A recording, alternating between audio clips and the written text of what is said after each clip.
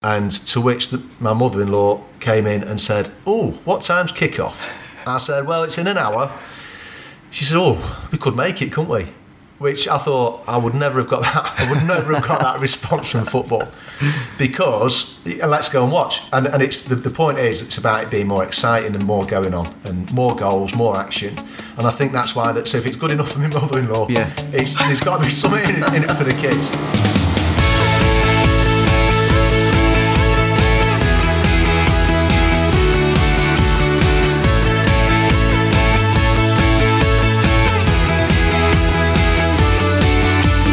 Welcome to the Liverpool FA podcast. Our aim is to provide regular insight from a variety of experts to help you in your own football journey. We'll do it through interviews, roundtable discussions, and by linking to other resources to help support you. For more information about each episode, just tap the album art, which will provide you with more about our guests and links to further content. In this episode, we're joined by Ian Bateman. Ian is one of the most supportive and genuine people you're ever likely to come across. He's had a huge impact on coaching and coach development across the northwest of England and beyond. Ian currently works as a youth coach educator for the FA and is heavily involved in the development of futsal in this country. We had a wide-ranging conversation about futsal, including his experiences from coaching in a World Cup final, and we also got into Ian's coaching journey and his involvement in grassroots football. If you listen to this and want to get more involved in futsal, then get in touch with your local county FA who can signpost you to local opportunities. And here in Liverpool, we have a very successful youth futsal league running out of Wavertree Tennis Centre on a Monday and Friday evening, and that's called Futsal for All UK. This one had more links to external sources in the show notes than any other episode I can remember, so keep an ear on things as Ian makes some really useful recommendations. So enjoy this one with Ian Bateman. Ian Bateman, welcome to Liverpool. Thank you. Good. Nice journey in on my bike. Yeah, familiar to millions in this part of the world. Do you get into the city much at the moment? Not into Liverpool now. It's funny living Warrington halfway between Manchester and Liverpool, so it's a great spot, but not heading that way too often. I'm too busy all around the country. I think that's the problem at the moment. For those listening, what's your current role at the moment, and what is it that's taking you out around the country? Current role, look after the coach education for futsal. Basically, in a nutshell, that's involving, the way it's turning out is looking after sort of stuff within grassroots and in the pro game, generally focusing on boys working in the academy programme in the pro game, and then touching on the England programme as well, which is quite exciting. So that's the really nice bit of getting to do some coaching-y stuff and getting out there working with elite players. So that's covering from top to bottom, really. There's only two of us in the futsal department. There's me and Mike Scubala, who came in at the start of last year. So it's a bit of a tough gig in terms of. Having said that, we've got a lot of support around us, so it's we're going in the right direction. So what's the state of play with coach education in futsal at the moment then? Yeah, no, we're kind of. It's a bit bizarre, although we're 50th in the world rankings in the game. And people, and we are playing a little bit of catch up in terms of coach ed. I think we're getting recognised as one of the best in Europe for some of the materials that we've pulled together. So we've got a UEFA B course now, which we've had 80-90 people through. So that's been a massive step forward. Not many countries have run a UEFA B. We're one of the few English-speaking countries that have run one. So we've got levels 1 and 2 that feed into the B. Everything's aligning to the football courses that we have. So as there's been a bit of a rewrite on some of the football coach ed, we've gone through the same process. So everything aligns. And then there's no real surprises when people come on courses thinking it's any different, because quite clearly the structure should be the same. And it's been really interesting. So UEFA we get looked at by UEFA to see how the courses lie, and they've been really surprised. So when they've come to assess the B and to see where it fits, they the initial thing was flipping out, is this a pro licence we've come to, or is it a UEFA B? The quality of some of the work that the candidates have pulled together has been of that highest standard. And this was a guy that's been around football and futsal for 40, 50 years and as a coach educator and a coach, and it knocked him off his feet, actually. So, yeah, it's exciting. So what's the process that you go through with UEFA then when they come out and Is this to kind of sanction it to say that, give it the rubber stamp, this is a UEFA B qualification? Absolutely, yeah. They don't hand it out willy-nilly. Yeah. Same with the football. They set criteria. So the criteria for the futsal B is the same as the football B. The only difference is the technical detail. So things around building environment, understanding practice, all the things that go on the fitness side of things, diet and nutrition, all that stuff that's in the football B goes in the futsal B. But then there's some differences in technical detail. So that's what we spend most of the time looking at. But UEFA will come to check that, one, we're covering the detail that they ask us to deliver, and then how we do that and get that message across. They do give you some movement in you choosing your delivery mechanism. So quite rightly, it's different in England than it is in Spain than it is in Finland. And then that's where we link with football massively, because we don't want to have a different process for futsal than what we do for football. Yeah. So when did that UEFA B launch in futsal then? We're on our third year of operation now. So we run one course out of SGP every year, which is kind of open access, so long you've got a futsal 2 and a football 2. And then we'll operate a 1 or 2 courses a year for people working in the pro game. So there's a lot more going on than people think. So there's a BTEC program run by there's probably about 40 pro clubs in the UK for 16 to 18 year olds who are training 2 or 3 times a week and have a weekly games program. So a lot of their staff now have got the B. So the quality of that program with the Football League Trust has gone a lot higher, and it looks interesting. A couple of weeks ago I went over to Sheffield to see their first years playing, and the lads had only been playing futsal for maybe 2 months, but it looked like a futsal game as opposed to a game of five-a-side, and futsal people will know quite clearly what I'm talking about, I think. But teams playing with quite a clear structure in possession and out of possession, dealing with the ball in a different way, having some good set pieces, having a real plan, and it looks like futsal. So I think the coach education bit is really driving that, because that initially 3 years ago it was we did CPD for the Football League Trust, and it was different people coming on the course each year, and it was like they saw futsal as like a full-time, well, it gave them some full-time work to free them up to work in the evenings in the academy programme. And it was different faces coming 6 monthly, never mind seasonally, where now people are seeing the benefit of the game, falling in love with the game, and then it's the same lads coming year after year, and they're getting better and better, and yeah, we're finding good opportunities for them now. Great. And I'm just conscious that we've dived right into the depths of futsal, and there may be some people who are listening in who maybe have never been exposed to the game or never even heard of what it is. So you mentioned five-a-side there. So what is futsal? What would be the differences between that and five-a-side for someone who's maybe not come across it before? Yeah, in a nutshell, it's 5v5. It's played on a hard surface, not on grass, not on 3G. It's played on a smaller court, probably about 40 by 20 metres. It's got goals that are hockey-sized goals, so not your letterbox-shaped goals. It's played with a ball that has less bounce. So I think if I know on the Advanced Youth Award we talk about constraints-based coaching. Well, actually, if we change the size area, the ball we're using, the numbers of players, the goals that we're using, well, actually, we're pretty much changing everything we possibly can. Yet we've still got an invasion game. The principles of being small-sided things are going to quicken up, but the constraints give us different technical outcomes than what we were getting in football. So just by using a different ball that doesn't bounce, it means the players control the ball differently. That's linked to the surface. Put the surface in, the ball travels quicker than a football. You get more passing, more short passing, more opportunity to control.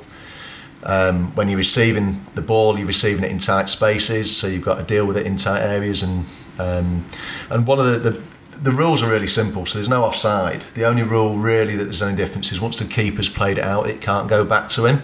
So it means then you're dealing it in an underloaded situation. You're dealing 4v5 because you've not got your keeper. So the implication of that is you get more turns for the players. The players have got to deal 1v1. It's an absolute punch-up. It's not flicks and tricks. It's not dribbles. Forget that. It's about dealing with the ball 1v1 under pressure and trying to create overloads to get around your opponents. And that's the game. It's about movement, and it's a two-touch passing game. And you mentioned about the keeper there. The keeper doesn't always play as a goalkeeper, do they? I mean, one of the frustrations that I have with our traditional model of five-a-side, and I play a small-sided game every now and then with some friends, and I tear my hair out because the keeper's locked into the little D area and the players can't go in there, and you get this situation where, in my opinion, it doesn't mirror the game. No. And we learn, it almost players learn different things. So I use the example of, players got the ball towards the corner of the goal, and you've got players showing them towards goal because that's where the area is that they can't go in, rather than, so it kind of flies in the face of the principles of the game. I don't want to. I don't want to go down a route of saying five-a-side's rubbish. No, there's plenty of benefits, of course. 100%. And I think, you look at our culture, we like to fight, we like a punch-up, and we like smashing the ball really, really hard. And that's what you're going to get loads of, because the shape of the goals, shooting from outside the box. Let's understand what constraints we're getting from. And then when we've seen quite a bit in the Premier League, youngsters in the Premier League programmes playing in cages on 3G, and it looks quite different a week later when they come and play futsal. Understand about if you're playing to lines, you've got to look after the ball, and possession is everything. And as a defender, using the line as your best mate to force play, that's a tool that you've got, rather than just smashing them in the back and making them break the nose on the wall as they're hitting that. So it's quite a different concept altogether, and it's going to help. Well, I think we're getting some evidence that it's helping players, and the Premier League have seen that have included it in the EPPP for the games programme for the youngsters. When you're seeing it played at the highest level, it's going to be really handy. I think your point about the goalkeepers is really interesting. So Edison came out a couple of weeks ago and said about he played a lot of futsal as a kid. So when he was picking out 50-yard balls and actually landing it on the money, again, getting keepers to... The keepers are a key part of the game. They're 20% of the team rather than 9% of the team. In a typical game, they're having 50, 60 shots to save, as opposed to Champions League, it's probably about 6 or 7. They're getting loads more distributions. So Edison would be getting loads of opportunity to play forward, seeing, breaking 2 or 3 lines of defence, looking forwards to put it on the money for certain players. And he's said about using his feet. So if you can play as kind of a fly keeper, if you like. So Kazakhstan in the Euros next week will be a threat because they have a keeper who's got magnificent feet, and they pretty much play with a fly keeper from the off. So they're getting chances to look after the ball with the feet, play forward, and also make the save. So, there's keepers. It's a game for keepers, not just for the outfield players as well. I'm thinking back to my first experience of it. I think it was on some tutor training we were being exposed to. This must have been about 10 years ago now, and I had a game of futsal and instantly thought, I've got to play this more. And at the time I was working as a football development officer over on the Isle of Man in the County FA there, and I remember picking up the phone to Pete Sturgis and saying, what have I got to do to get this going off the ground? And I was amazed by actually how many facilities were already at my disposal, and we quickly got an adult league for men and women going. And what really struck me was just how physical the game was. And fast forward about 2 or 3 years, and I found myself so far out of my depth. I joined Liverpool Futsal Club, and it was just as the National Futsal League was starting. Right. And I remember we drove through the snow playing an away game in Sheffield, and I came off the bench, and I don't think I've ever been so shattered in my life in such a short space of time. It's just, I don't think people that haven't played it appreciate just what a physical game it is. No, the physical in a load of different ways. So again, Hungary will have a 6'3" guy up front called Droth, who's an absolute beast. and you look at him and you think, well, he's not a futsal player, but his feet are magnificent, strong as an ox, and he will fight and scrap for half a metre of space. That's how he rolls, and there'll be a lot of countries like that. One of the other rules is it's unlimited rolling subs. So you go with a squad of 14, 2 keepers, leaves you with 12. So basically you could have 3 banks of 4 fellas going on court. And the tempo of the game is that if you're on, you're looking at working in 3 or 4 minute blocks. If you're on court for more than that time, you just become ineffective, you make mistakes, and you have a negative impact. So you give the ball away, you're just not doing anything, you just can't cope. And that'll be how a lot of the teams in the Euros will function. It's how we operate as an England team. And we've got the stats to back that up. We've got heat maps about when players are having a positive impact and a negative impact in a game. While they've probably got 2 minutes where they can have that impact and play at that tempo. And heart rate stats are through the roof. They're in the red zone. They're busting the gut. So they've got to. You don't have time to play yourself in. It's you're on and you're going, and that's how the game is. And kind of that. I think it suits our nature in this country to some extent, because we like working hard and we like running fast and running about. What we're not so good at is being prepared to share the load and understand we've got our bit to do, and then trust your mate to do the next bit. And you do actually need 12 players to do this, rather than you can't do it with 4.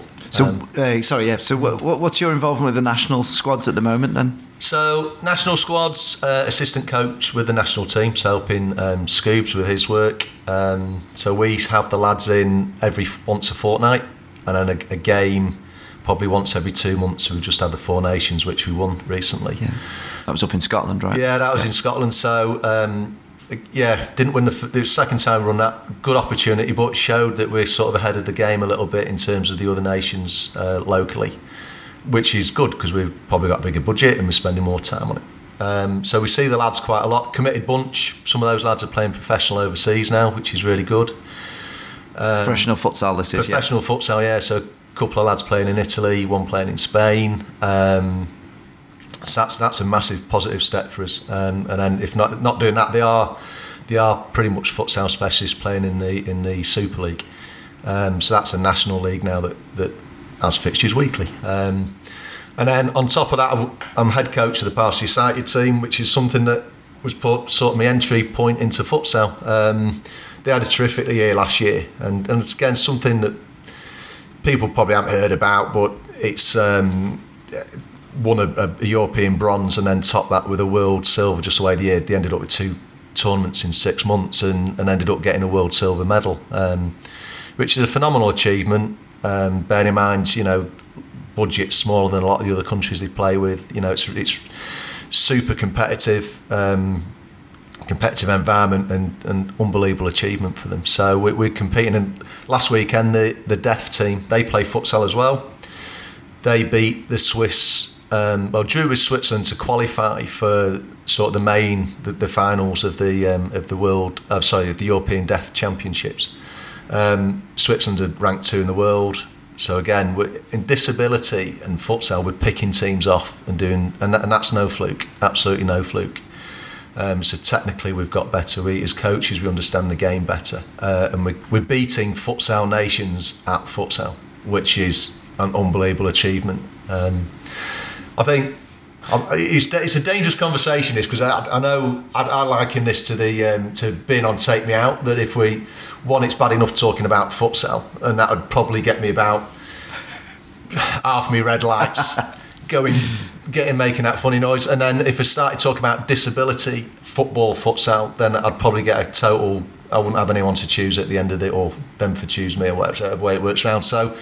It's a dangerous game, this, but I think it needs to be out there because there's a massive achievement that's being done, and we need to tell that story. Yeah, I think the people that are listening to this podcast are thirsty just to hear about your experiences and about your knowledge and what's going on, just curious about what's going on, and obviously we'd love to hear about English teams bringing out or being successful. Yeah, it's England being before this summit. It was funny. We got to the World Cup final in May, And at that point, that was the first team that this was with the Partials, and we had a chat in our sort of management group about, well, who do we phone here to get some advice about playing in a World Cup final? And on the basis that Sir Alfred died, there wasn't really many people we could call upon that were English. And I know the summer changed in terms of success for English teams.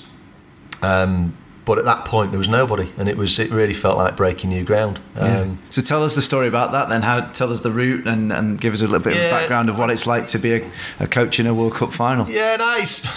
It's different. I think the story about the lads is the big messages for me about success is keeping that group together. So I've been involved with the team for 8 years. We've got a captain that's got 140 odd caps, Steve Daly. Inspirational person, inspirational leader.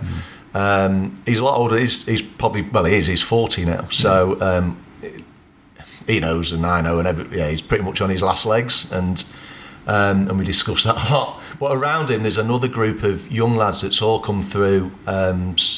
Youngest being 17, 18.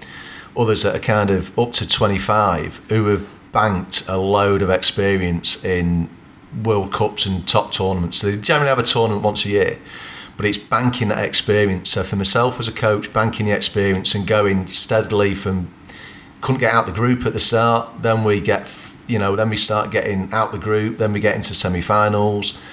Then for the first time we've managed to win a semi-final, which is again is a massive step. It's a huge barrier to overcome, sort of physically, mentally, and technically to get over. So we've managed to pick the other teams off. But I think it's when you're losing in the semi-final 2-0, you've gone 2-0 down in the first 10 minutes. And this is against Russia, who had potential to win the tournament. We're 2-0 down. We're on 5 fouls. So explain that. So 5 fouls. If you your 6th foul, 7th foul, 8th foul is a 10-metre penalty. So it's a little bit like basketball in that sense. Absolutely. Yeah. And then if you... and a 10-metre penalties are probably a 50-50 between your keeper saving it and the other team scoring. So to be in that situation, 2-0 down on 5 fouls in the first half, and you've got to have absolute belief in drawing upon situations that you've been in before about getting back into games. And I think part of it is... and the lads knew that we had a plan, and we stuck to the plan, and we knew we were fitter, we knew we were stronger, we knew we'd score towards the end of games or had enough in the tank. Fortunately enough, before half time we get back to 2-2, and that was having that absolute belief and reminding the players about what we stood for and what our super strengths were, rather than thinking, crikey, we're 2-0 down and our whole world's falling apart. It was, no, we just need to bide our time here and go again. So what had you as a head coach done in preceding that you knew when you were 2-0 down on 5 fouls in the first half in the semi-final against Russia, you were comfortable that the players had the ability to bring that back? Yeah, see, futsal, it ebbs and flows a lot quicker than football, so you can change your tactics. You'll change it maybe 4, 5, 6 times in a half and change your personnel. One, there were certain lads I probably knew wanted on court to deal with the situation because they had probably more experience about it. We had a different way of playing, so rather than going pressing and keeping going, we were a little bit more cautious. We'd go and play a little bit deeper and draw the team on and go and pick people off. But this was something we'd talked about beforehand. Not overly, I think there's a fine balance between talking through and scaring players to death, but actually having reassurance, look, there's no drama here, we've still got 3/4 of the game to go, we can deal with this and we'll get back in the game eventually. And yeah, you do need a bit of magic, and that's what we got, and that got us back in the game. But a key part was, although in your head you're looking at the game thinking, crikey, this is not going away plan, I think as a coach sometimes you just got to put a real actor's face on and tell a blatant lie that you're just thinking, yeah, let's trust you here, lads. Trust is the wrong word, because the trust was always there, but give the lads the reassurance that they needed to go, look, remind them about what they're good at and where they're going, but although inside your stomach's going, everything seems to be going wrong, you've got to be the calmest man in the world to put some sense and order into the situation. So what you can have a timeout in futsal, take sting out the game. That was the first thing we did. But then speaking to the lads on the bench before they went on. So although the coaching team had to really earn the corn, because although you're watching the game, the assistant coach is making sure that the lads are absolutely clear on strategy, that don't change the plan, stick to what we're doing, and give them a reassurance that we'll get back in the game and we'll be fine. Yeah. So that you said about you wanted to get those players on court, and you've only got up to 4 minutes of court time per player, and just remind us how long's Yeah, so the game's 20 minutes each way, but it's a stop clock. Yeah, it's real time. It's a real time. You're probably 35 minutes. So you've got you want to get those key players onto the court, but you've only got a limited amount of time that they're able to be effective on court. When they come off, I can imagine how chaotic it might be in that environment. And when they come off, what's the sort of recovery time before you can get them back on again? Yeah, so it is chaos.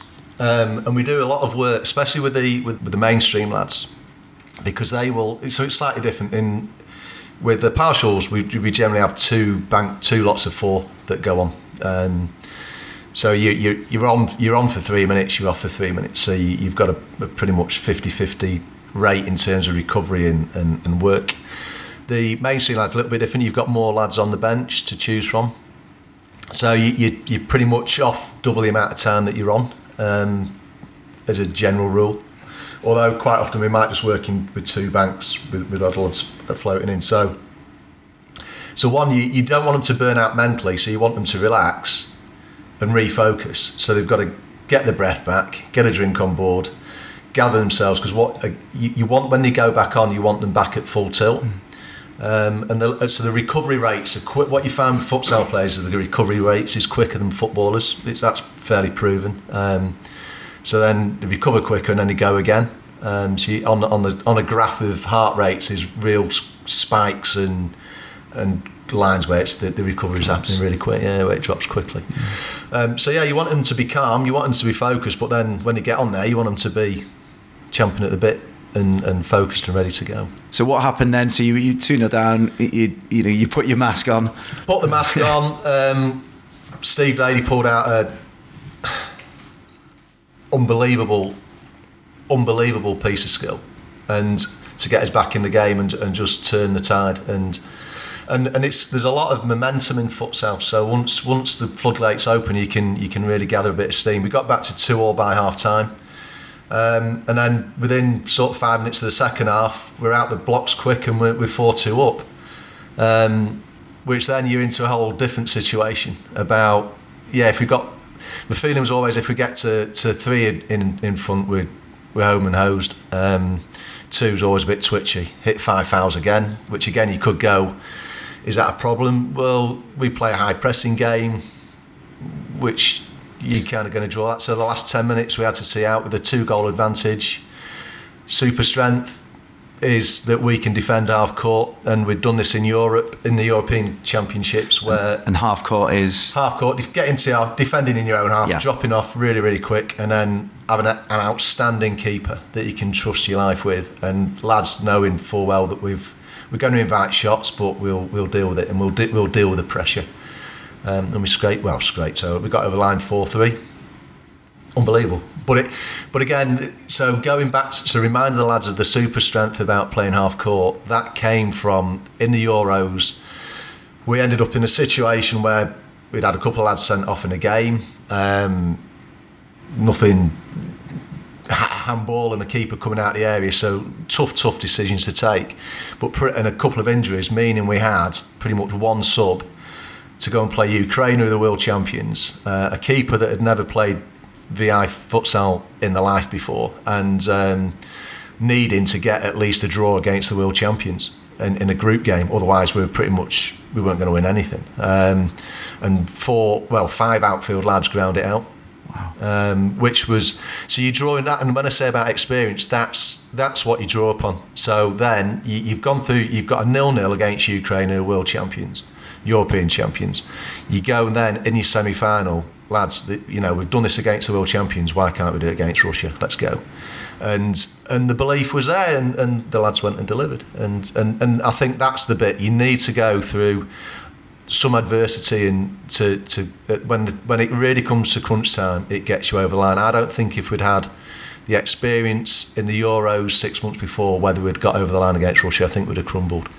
But go back to being English, resilience, digging deep, work rate, having that brotherhood amongst your group. Got us over. Russia didn't have that tightness of the group, and they didn't have the technical ability to be able to break us down. Although you could argue they had more technical ability than us, but what's wrong with that? If we've got a way of playing, let's be proud of that. And we got the silver medal, and they didn't. Yeah. So what was the gap then between the semis and the final? A day. A day. Yeah. So what you find in players do recover. The intensity is a little bit different. So the load is a little bit lower. Intensity is higher, but load's lower, if that makes sense, because you full tilt, but for shorter periods. So players have to recover. This is where you need a team of experts around you, doctors, physios, to get your recovery right.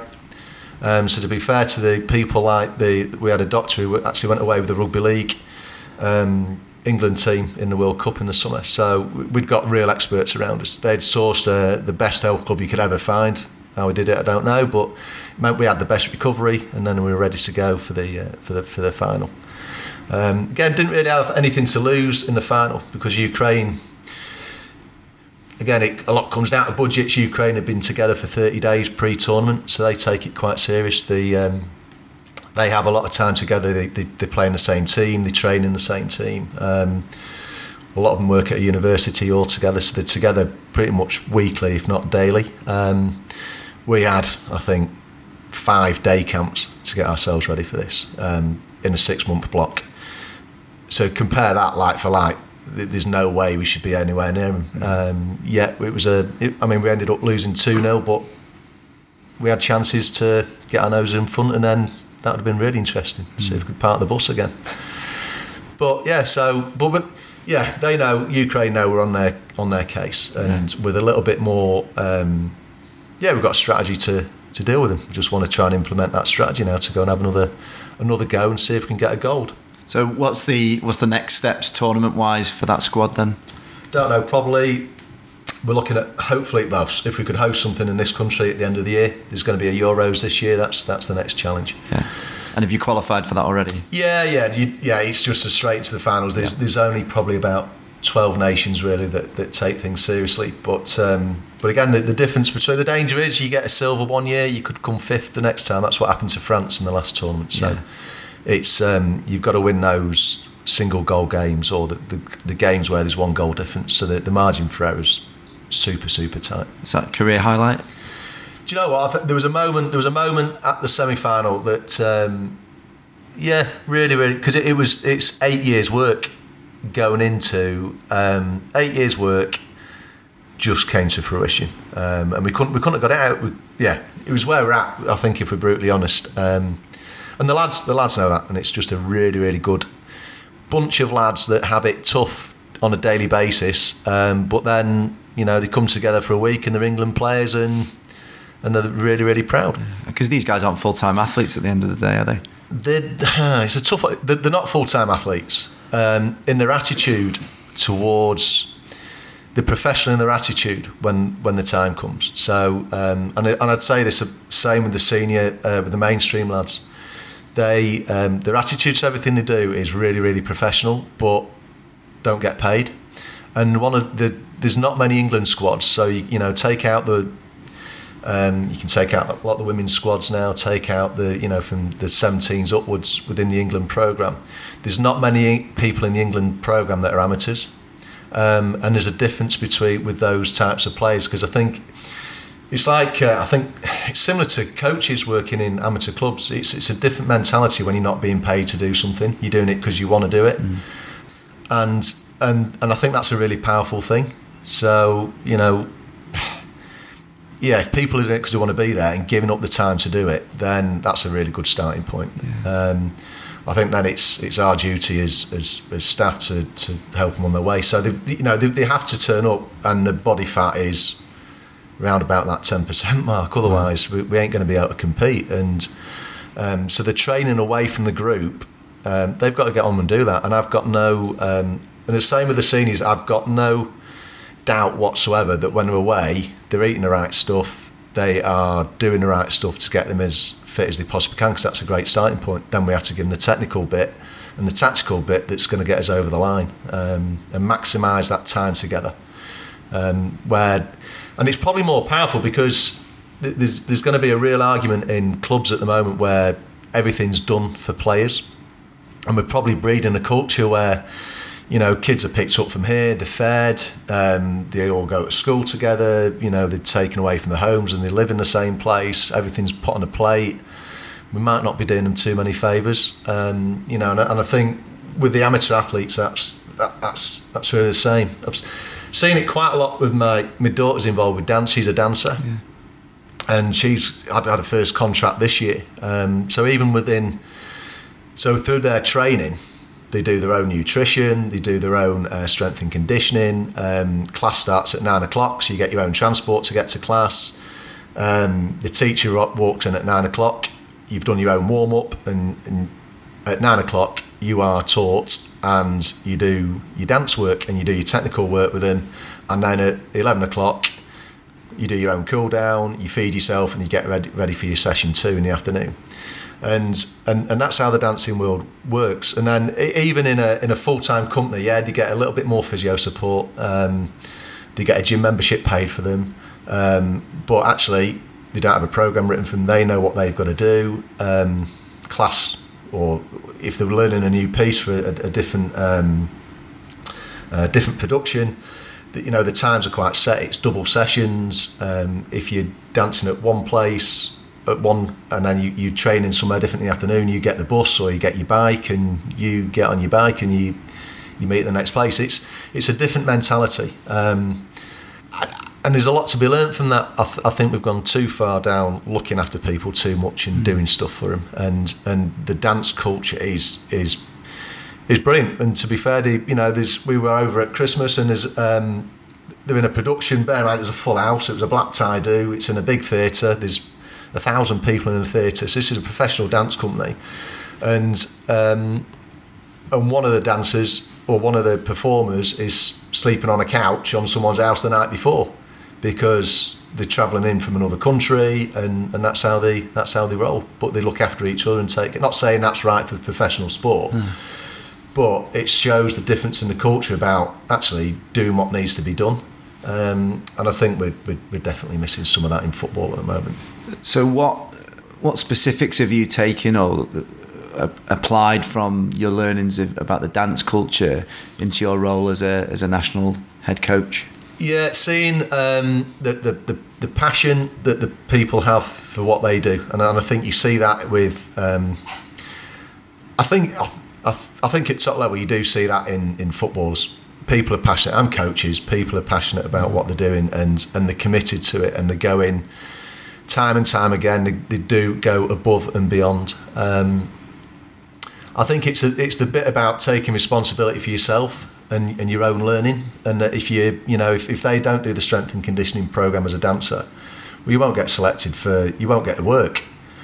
You've got to go and find your own work. You probably don't have an agent. You go to your auditions, you sort your auditions out, you find your way, and you're not relying on other people. So the amount of times you chat to people that have been in football and been in a program, and to get released at 16, released at 18, they don't really realise what the opportunity is that they've got at the time. So there'll be loads of players now released at under 21 and under 23, and then when they get that bad decision, have they got anything in the locker to bounce back and go and do the next bit? And I think the dancing world is different, because you're going to get knockbacks, and you have to be super resilient to keep going. Do your audition, probably get told no, not this today, and then you go to your next one and you keep going and going and going, and you don't stop.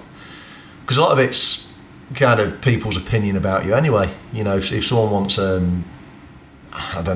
different shape or a different size or a different haircut, you might just be waiting for that moment before you get in and get your chance. But you've got to be ready for that battle that comes, and maybe support yourself with another career while you're still trying to chase that one. And I think it's resilience. I think there's a massive attention to detail as individuals.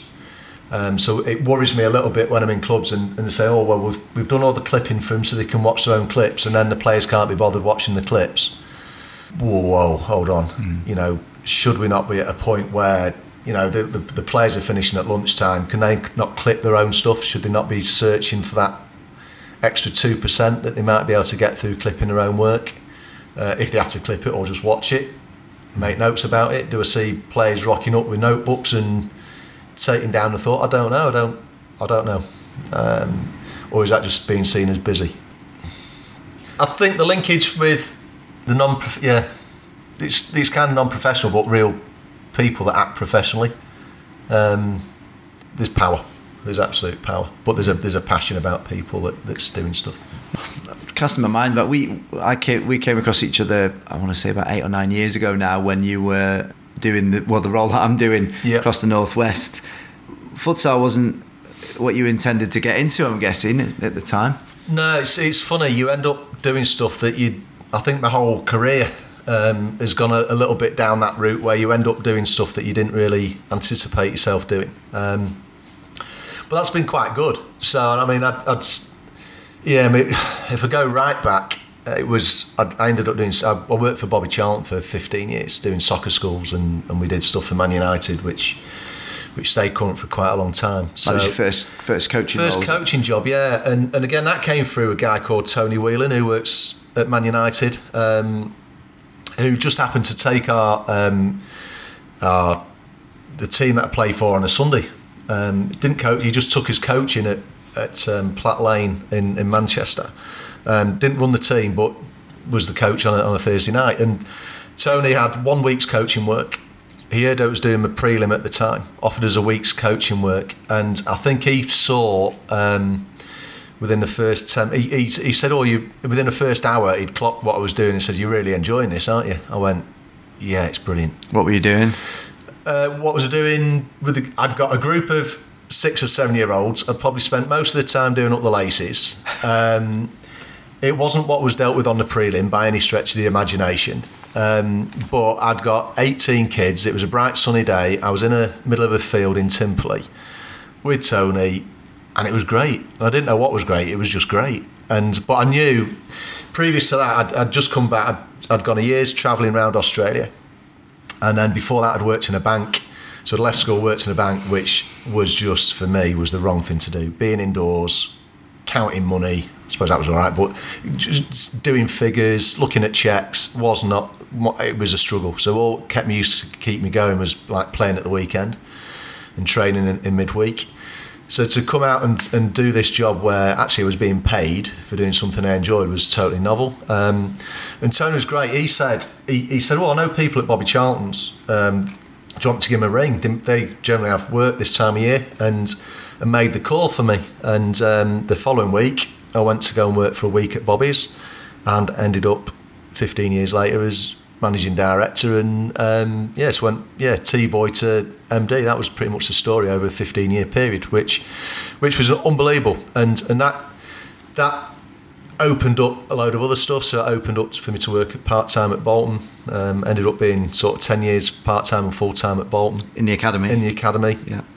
Again, it's funny how things work. So I worked part-time, and then things were going really busy with Bobby Charlton's, so I had to pack in Bolton, and then Chris Sully phoned us out in the blue just to see if I'd be interested in doing some that they'd got a role and would have been interested in doing some stuff around recruitment, which wasn't my bag, but he knew the amateur, the non-league grassrootsy type scene. Saw something in me, like Tony had seen something in me, and gave me that opportunity. So I packed up Bobby's and went to Bolton for 5 years. Did recruitment, but ended up as sort of assistant academy manager, which was a great offer. I suppose at the moment it'd be like a lead phase coach. That's in new money. That's probably what it looked like. But it looked after recruitment. It looked after sort of the technical stuff at the time. So what do you reckon it was that Tony and Chris saw in you then? I've just been mad about football since I can still remember now my first time playing on the park with the bigger lads. That's clear in my mind.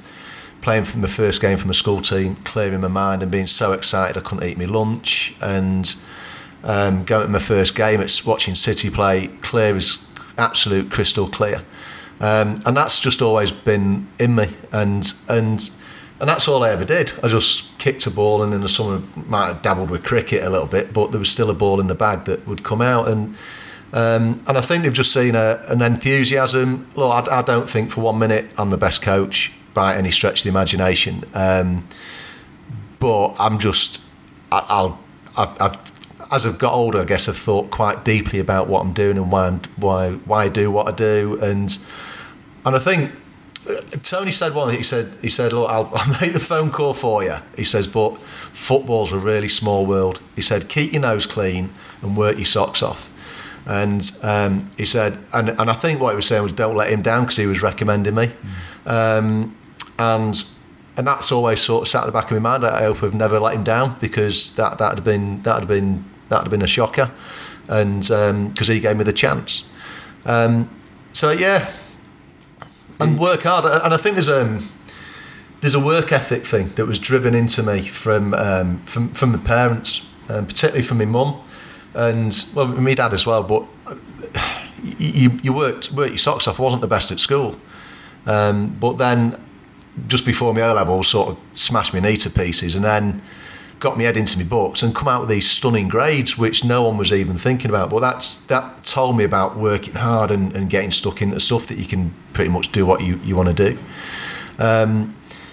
So yeah, I think if you what did they see in me? I don't know.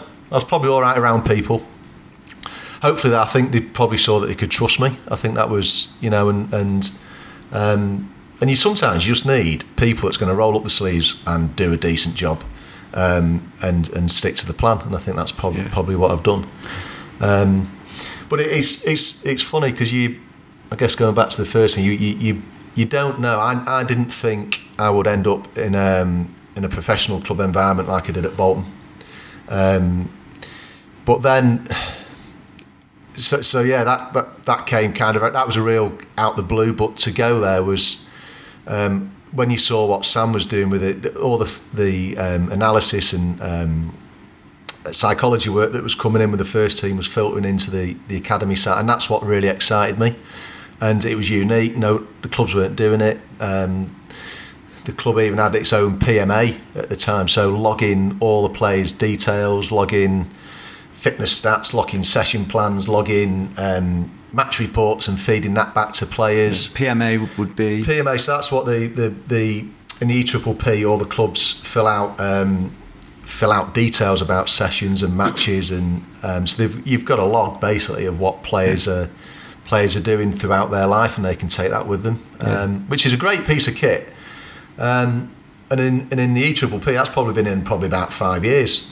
Bolton, we had it 14-15 years ago, first team used it, and we were implementing that with the youth team, so we were real trailblazers. And again, did we sing and dance about it?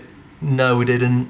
Should we have done? Looking back, possibly we should, but I think that might have been something that Chris wanted. He wanted people that would see things a little bit differently and were prepared to implement them and have a go with stuff and challenge stuff, because we challenged a lot of stuff at Bobby Charlton's about the coach Ed at the time was very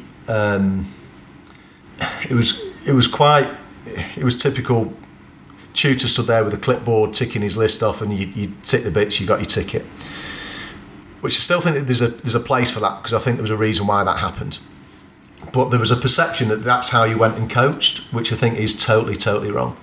What we'd come up with, Bob, is that actually people need to come here to enjoy themselves. So to pay our mortgage, we had to get kids coming next year or next week. So the best way to do that is make sure they enjoy it. So their enjoyment was, well, let's play lots of games, let's do loads of opposed stuff, let's have loads of shooting.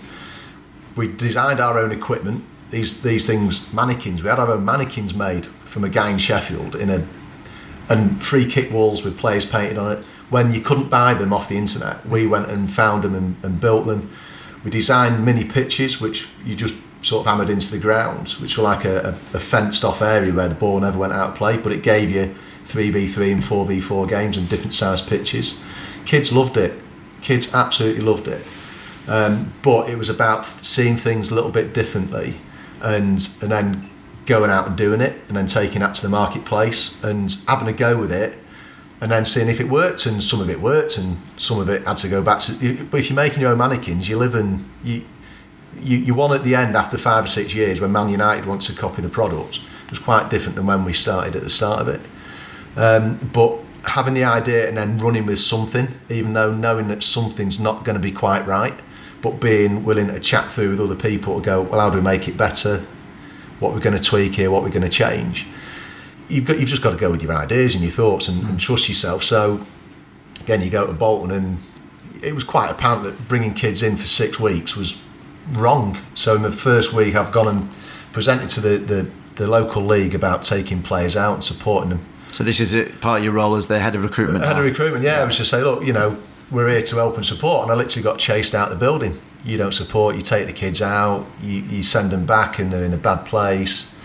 And quite clearly, after you've done the second and the third league visit, and each league's saying the same thing, that message was wrong. So you've got to come up with a solution to fix that.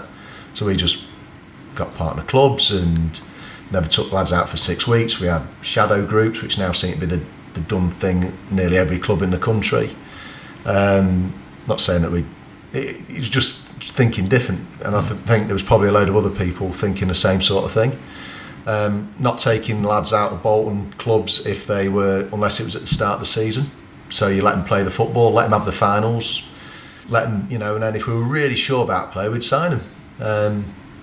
The other little things we looked at the club was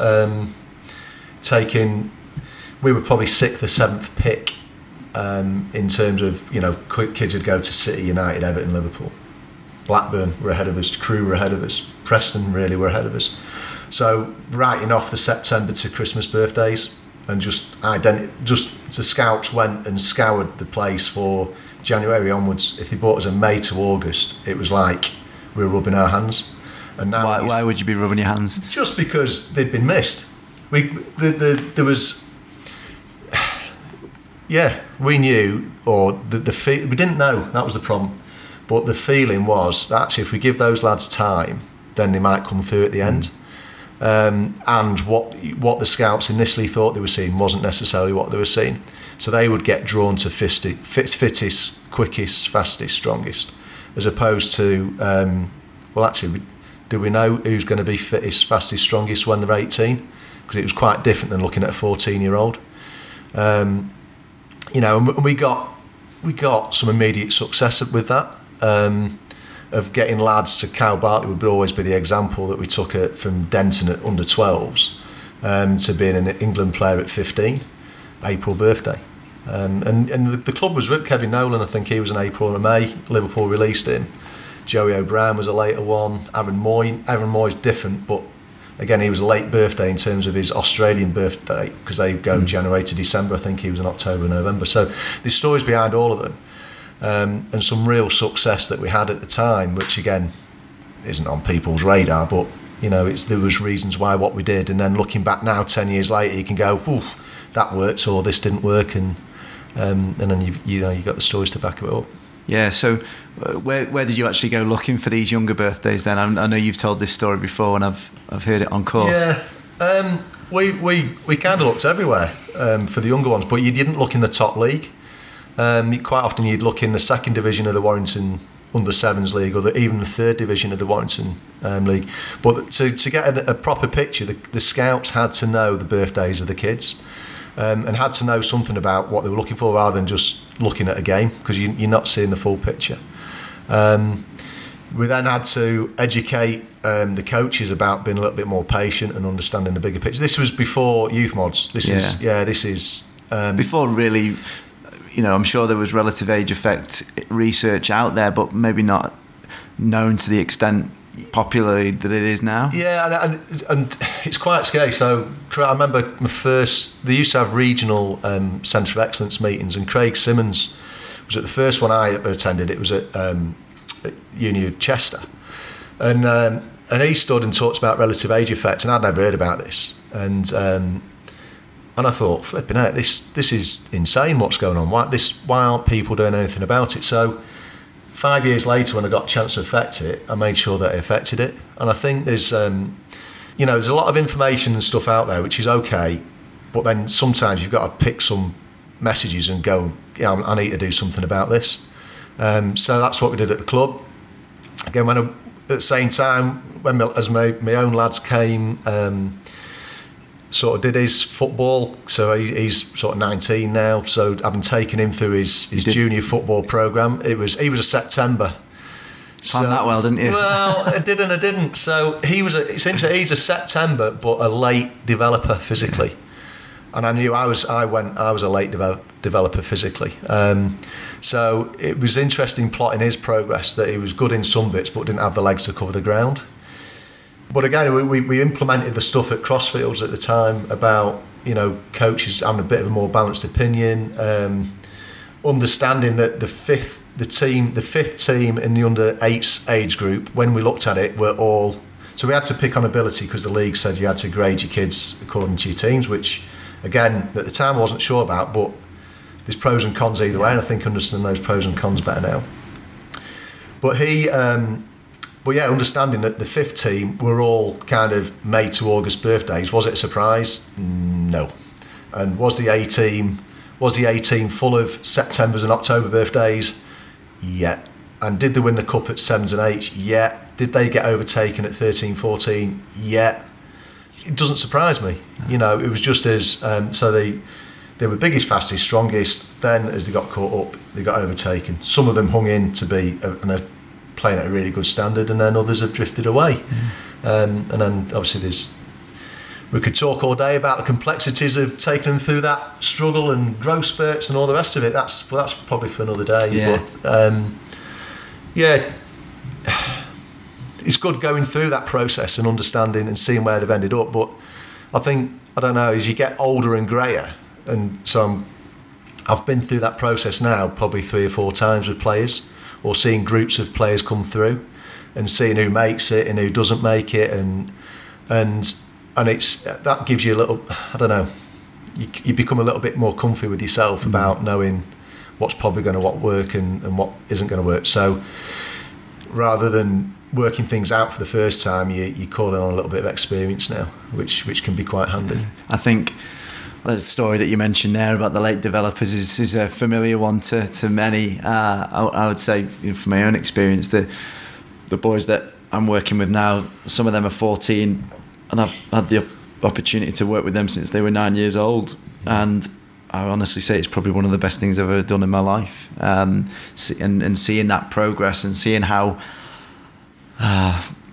volatile those changes can be as they go throughout that journey. But like you say, it's probably one that we could spend hours on another day. We had the Advanced Youth Award was in at the weekend, and they had under 15s from 3 clubs: Ipswich, Cat 1, Peterborough, and Oxford, who were probably Cat 2 or 3. And there was an absolute mix of sizes. It was the physical corner, and I ended up reffing a couple of 11-a-side games. And it was really, really hard. So they had some 6'3" centre forwards and centre halves. They had some lads that were probably about, weren't even 5 foot, but it was men against boys. And trying to ref that, I couldn't. It was really difficult. About even the little lad trying to nick a ball, but actually the big lad sticks his backside into him and he bounces off. Was that a foul? Well, no, it's not. And incredible. But players with different strengths and weaknesses, and that was just technically, never mind looking at what must have been going on in their heads and everything else. It's a massive is it an issue? I don't know. It's complex, and this is the real problem. It's so complex on so many levels. It's trying to find talent and develop talent is really tough.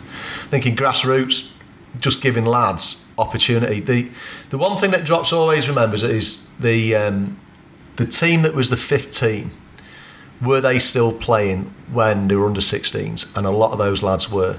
And why? And when they went to 11v11, which was probably at that point under 11s, would have been, you jumped up at under 11s at that time. They probably went 11s, 12s, 13s without winning a game. The moment when they won the first game was just, that would probably be a career highlight as well, or hearing that story. But Paul Smalley, who's a FA mentor, chairman of the club at the time.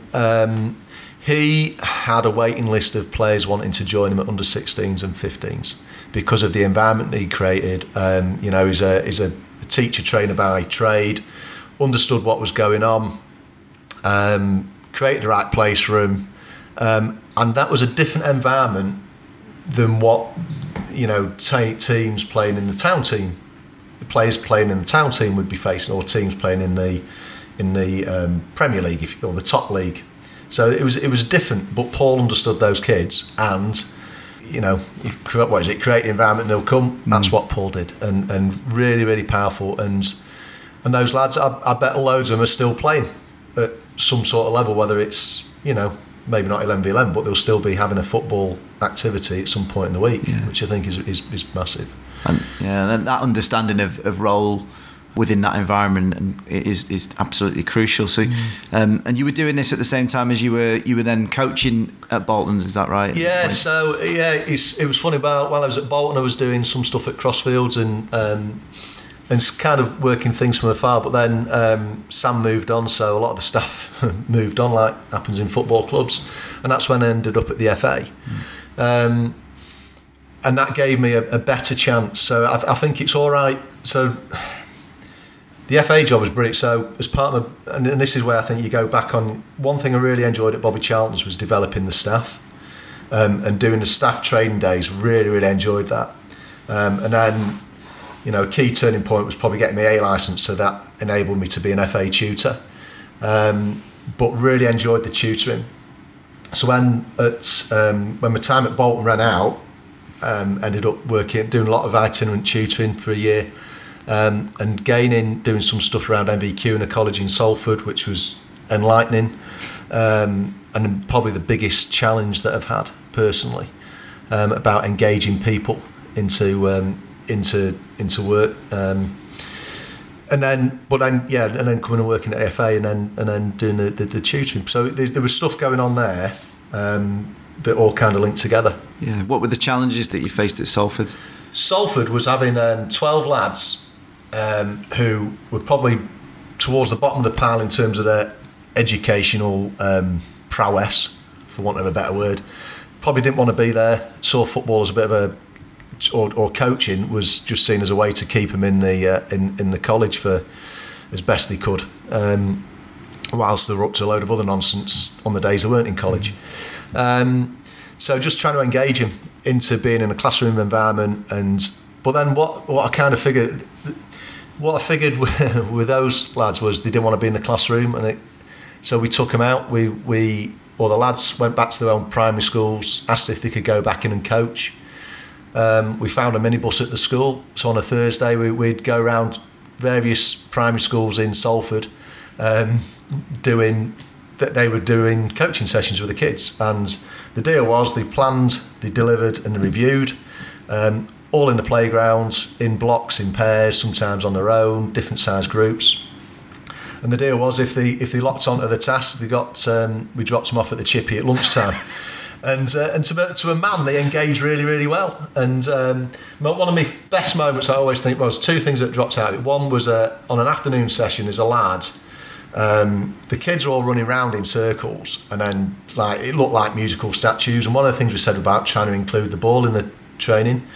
So walked over thinking this ain't what we talked about before, and he was a human beatbox, and he was playing musical statues, and he was the beatbox and the music, which was just outstanding. That's awesome. Yeah, it was outstanding, and these kids were all over it. So I walked away thinking, yeah, that's a lesson learnt for me. And then the balls, he said, I've got no footballs, I had to do something. So that was his solution, and it was class. And then I ended up doing, I'd asked to speak at Myerscough College to do some, just to do a one-off sort of lecture. And these lads at the start, you don't realise the impact you have on people. And I'd done for the first year with them, they'd got through the second year, got over the line.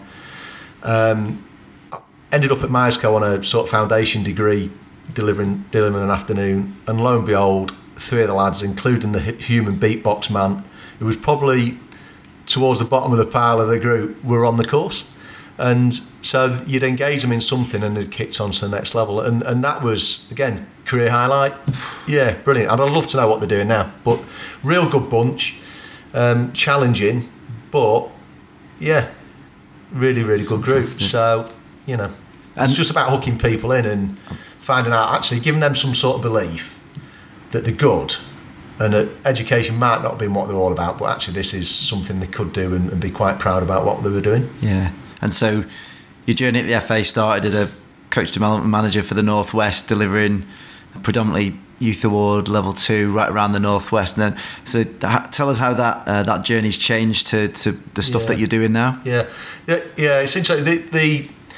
So Chris Sully and had left us free rein really at Bolton to do a lot of take things where we wanted to go. So we'd kind of implemented like a 4v4. Martin Diggle in particular had implemented a 4v4, 5v5 model of small-sided games. So we'd had some research done by John Moores, and this was around about the time. So it was Professor Williams and Mark Williams, Mark Ford, Paul Ford, Mark Williams, and so Paul Ford was doing his masters and had done some study about, which a lot of people might have seen, around sort of training forms. So game day, you know, people playing games. Is it block practice? Is it skill practice? And he looked at. He asked us if he could come into Bolton. So we got him into Bolton. I'd also worked at Tranmere, got him to Tranmere, and he came looking at Crossfields. And so they were 3 of his clubs at 3 different levels, and then in total he had 9 clubs. 3 at each level. So, and then the work that Paul came out was, well, actually, all the work that was taking place was unopposed, non-directional practice. And then he presented his information to us, and for me, it was a real penny dropping moment. Going, well, this can't be right. So when we had a look at why we were releasing players, and we were releasing them because we're making poor decisions in games. This is at the football club, and it was a critical. So Chris, Mark, and I, as a group, we decided, look, something's got to change. We've got to go away from what we were doing, which was lots of ladders, lots of no decision making work, stuff that was popular at that moment. Yeah, which is right, you know. And why was that driven? Because you went on a level 2 or you A for B, and you delivered in a stop, stand still type way. Which, look, and I think I'm going full circle to say, yeah, we still need that in coach education, but not necessarily in the coaching, because that might be what people need. But so we've ripped up the thing and went, yeah, we go with opposed, directional, small-sided games, because that's what education, that's what science was telling us.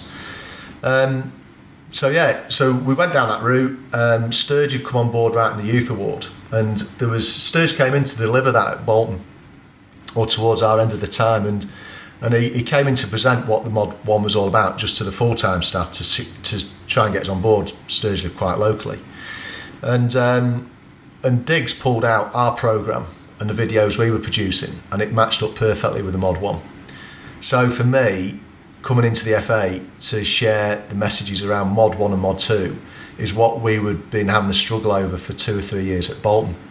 Thinking, yeah, we need to do more post practice, we want to use games more, we want kids to value their own learning, to write their own session. They wrote their own sessions sometimes, their own performance reviews they did, their own goal setting they did, and we sort of facilitated that and took care and took care of the lads. So the Youth Awards were what we'd been living and breathing for 2 years, but having an absolute tussle internally about, was this the right thing, because we didn't have anything to back it up.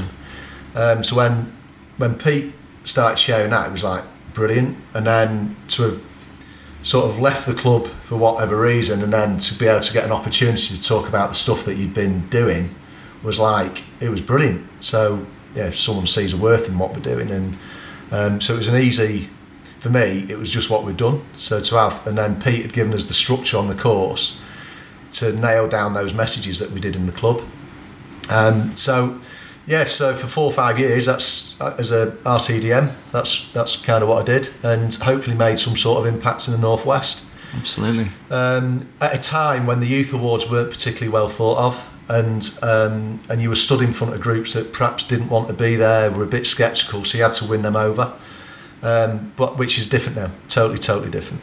And I think coach education was kind of split at the time, but it was an easy one to do. So so that was the start of the FA, and Graham Keeley got us in at that point to work with the partially sighted team, and that was my involvement with futsal, but which again hadn't seen anything of. We went to my first, so nearly all my experience has been in international futsal, which is a bit weird. In European championships and world championships, or qualifying for worlds and Euros, which is different than probably most people. It's that's not my football experience, and I guess it's not too many people's futsal experience. So it's a bit of a weird one. But saw the game, thought the game was good, but didn't understand it. Did not understand it. Could see that it was like football, but didn't understand the sort of finer detail of it by any stretch of the imagination.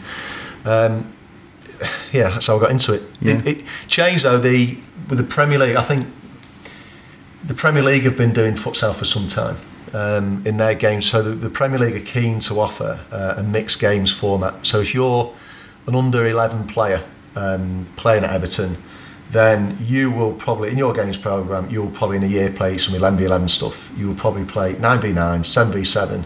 You'll probably go to a 6v6 tournament on 3G. You'll play a 5v5 tournament in a cage, like at a goal centre.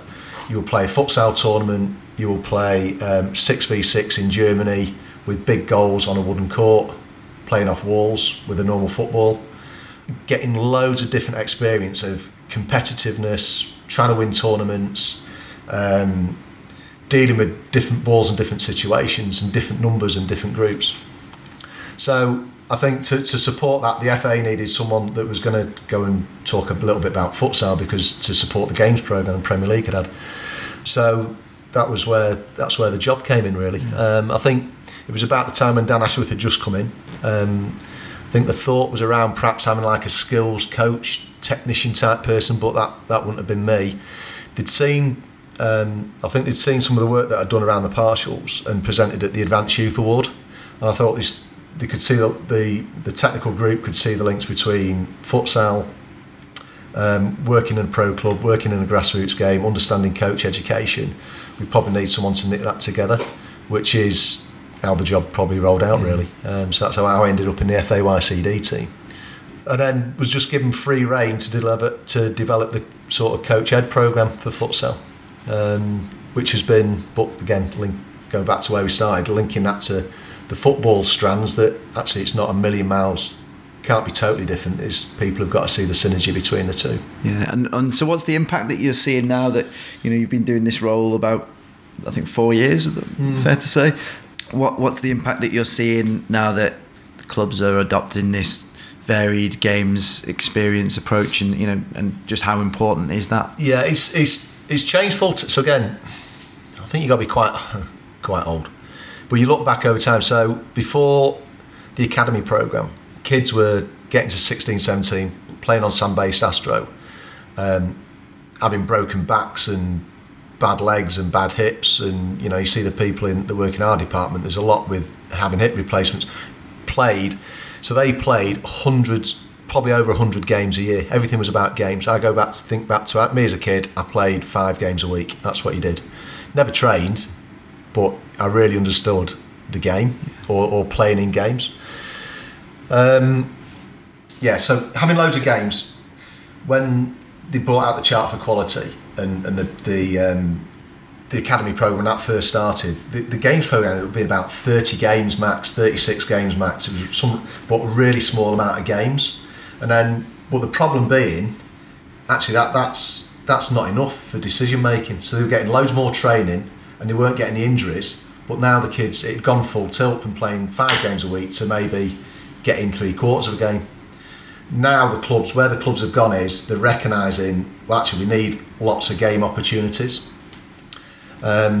So that could be, and I think a lot of the Spanish, I know when Noddy went over to Valencia, wherever, he talks about lads going into battle 120 times a year, putting the kit on, going and playing against somebody else. And I think there's massive power in that, because that's where you make your real decisions as a player, even as a coach. I think just going toe to toe with somebody else, but understanding the returns you're getting from futsal or from the bigger game. I think the clubs now, loads of clubs will be going all over the world playing in tournaments and going into battle and trying to win those tournaments, and the kids love it. I think, and the coaches understand the returns they're getting from each one, and really, really get that. So, that's probably the best place for people's learning. So I think that what's your, if you go and give us a football memory, it's probably, or gives you your best 3 football memories, straight away I'm going into moments in games, winning a semi-final, winning, getting into a final. I can think of some others that might have been away from the pitch, which is a bit more social, but probably, if it's top 3, 2 will be will be game related. I can't remember too many training sessions. No. I can't. So, I think, and the clubs are recognising that. So, northwest based, where I've had quite a bit of a hit with futsal. There's ad hoc games going and being played now between the clubs at different age groups, up to under 12s, under 13s. So Preston North End have a facility on a Saturday morning. Other clubs are rocking up. Blackpool use Myerscough on a Thursday night. They'll be playing Blackburn Rovers. They'll be playing Accrington, and they'll play it as a futsal game, and the kids go and play a proper game, and that's giving extra game time to players, and seeing players in different situations. Which, again, that's not been driven by, well, it has. It's been suggested that it might be a decent idea, but it's just supporting clubs to go and do that. And that's starting to filter down into grassroots now. I know that the lads that I coach, our 14s, we have been training on I call it an ice rink. It's a sand-based Astro, which is on its last of last legs. Yeah. It is the quickest surface I've ever experienced in my life. And I don't care how good a player you are, you're going to struggle to control a football playing on that surface. So we've been training with a mixture of footballs and futsal balls for years on there now. One of the most significant changes I've noticed, and I did measure this a few years ago, and I've got the results somewhere. I should have brought them with me. We tried to track the time that the ball spent in play. Okay. So we had a third of an Astro, 2 goals, and we just played 5v5. We played it one game, I think it for about 20 minutes with a football, size 4 football, and then another game after that, after a rest, another 20 minutes with a futsal. And I think, this is just surmising, but I think it was the ball was in play for around 33% longer. Yeah, I can imagine. So just a return on investment just by changing the equipment over was great, but they'd never actually experienced playing a futsal fixture, a proper match. Okay. And we got invited to go and play Liverpool Futsal Club. They've got a little youth set up going there. This was just before Christmas, and the lads, I think we had about eight boys there, and they absolutely loved it. The first question was, when can we do this again? And it was just in a bog standard high school sports hall on a netball court, with the goals were these like pop up just material goals. I've never seen them before, but they were great. And I expected just a kind of, I didn't expect the response that I got from the boys, and they really wanted to get more into it and play more. Yeah, I think, again, it's understanding the returns. So I think if you're... my lad plays Super League, and my mother-in-law took her to see a game, and straight away she says, "Oh, there's a lot more shots in this, isn't there?" And I says, "Yeah." She says, "It's always around the goal. There's always something happening. I can't take my eyes off it." And my mother-in-law's had a chance to go and watch loads of football, but turned down the opportunity because it was cold, it was wet, but I don't think there's an awful lot happens in the game. It's really, really slow. She went to see this game and was absolutely loved it, to the point of about 2 weeks later we went round for Tom got a game. The game's on Sunday. We're having Sunday lunch, so we had to have Sunday lunch because his game's at 5 o'clock or at 4 o'clock. So he has his dinner, scoots off to go and play down at Tranmere. We've washed up, and then I'm thinking I would really like now. It's an hour before kick-off. If I set off now, I could go, but I've just had Sunday lunch. It'd be the wrong thing to do. We've washed up. We've had a cup of tea. It's ready for it. Walk the dog or have a snooze. And to which my mother-in-law came in and said, "Oh, what time's kick-off?" I said, "Well, it's in an hour." She said, "Oh, we could make it, couldn't we?" Which I thought I would never have got that. I would never have got that response from football, because let's go and watch. And it's the point is, it's about it being more exciting and more going on and more goals, more action. And I think that's why so if it's good enough for my mother-in-law, there's got to be something in it for the kids. I think if there's the other bit of learning I had with taking having run the town team group that I had, there was usual stuff. Some really good lads, some parents who were a little bit of a challenge. Everyone was on board by the end, but it had been a bit of a challenge. Some that challenged me most, really good people, but when you stick them around as football supporters watching their kids play, just got a little bit too lively. Stick them in a futsal hall because they don't understand the game. It was really, really good because they didn't understand the game, so actually they kept their mouth shut. And just one of the dads his son was a goalie, and he went, "This is really good. My lad's involved in it loads of the time." And so I think sometimes you can, you noisy parents, you can that might be the reason why the kids have a better experience, because the parents aren't on the case and don't know everything about it, and perhaps just let the lads get on and do what they need to do. So would you class it as a sport in itself, or how do you see the game of futsal? Yeah, it's both. I mean, as a development tool, I think it's fairly. I think we've got to, the returns you're getting from it are really going to help develop footballers. So, is it a coincidence that the leading futsal nations are Brazil and Argentina and Spain and Aguero and Silva and Coutinho and Neymar? All the real big hitters have been born and bred on this. We went to Barcelona in October, and I said, we're asking the futsal people in the club about, have you got any evidence about the transfer? And they kind of looked at us, well, one laughed at me, one of the coaches laughed. The second one just looked at me like I was stupid, and pretty much the response was, "Have you never seen a game?" I said, "Yeah, I've seen quite a few games, thank you. I know, I just need to share some, I need evidence to take back to England." And they went, "We'll just get people to see the game at the top level, and if they can't work it out, well, they shouldn't really be coaching." That was kind of their point of view, which, I can't really take that message back, lads. We need to, but that's how they were. They knew. So as a development tool for football, I think it's huge. As a game in its own right, I think there's real growing momentum. And there's a growing momentum now of English kids playing. So in the main, the National League before, there's been a lot of foreign players. Now what we're finding is a lot of the teams are young English players, which is going to help the England team moving forward. There's a real movement of there's not an underground movement, but there's a subculture of futsal that goes off, and there's more of it going on than the football community realises. And the quality of it is some of it is really, really good that people need to see.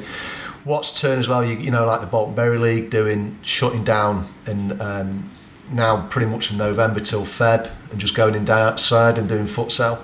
Major step forward, because I'm sure there's teams that will have had games cancelled now for 2 or 3 months and won't have played on grass for ages. Yeah, we've played 2 games in 14 weeks, I think. Yeah. And this is a point.